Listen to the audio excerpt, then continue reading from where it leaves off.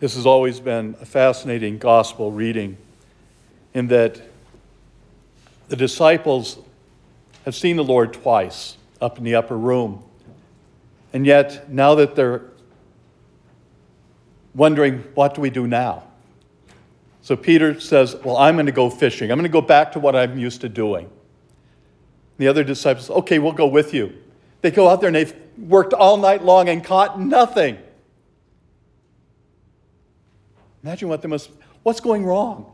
Why aren't we getting to do what we've always been doing? But then the Lord, have you caught anything? No. But what is amazing is a disciple Jesus loved, John, says, look, it's the Lord.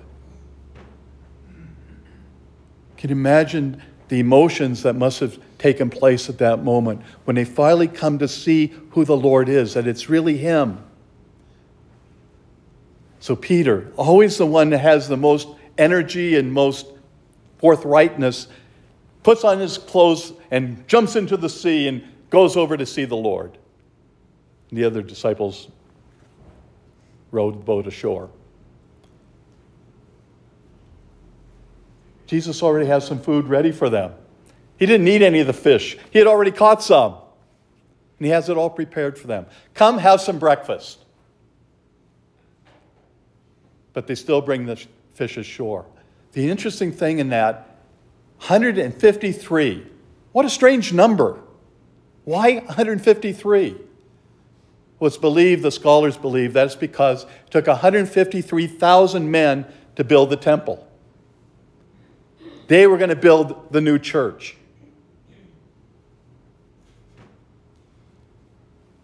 To understand that grace that was being given to them.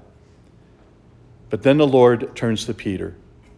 Peter, Simon, son of John, do you love me? You can see what Peter must have been thinking. Lord, you know that I love you. Then feed my lambs. Then he turns around. Peter, do you love me? Yes, Lord, you know that I love you. Feed my sheep. But then a third time. Simon, son of John, do you love me? Yes, Lord. You know everything. You know that I love you. Tend my sheep. Why 3 times? Because 3 times Peter had denied the Lord. Now he has to come back. Do you love me? The Lord asks us, do you love me? How many times do we have to say, yes, Lord, I love you? But then we go and deny Him. We turn back to our old ways, as did the disciples, because they didn't know what else to do. We've been given all the answers. All we have to do is listen. Feed my sheep. What does that mean for all of us? Well, it's easy to say, well, the Pope and the bishops and the cardinals and the priests, they are the ones that have to feed the sheep. It's not true.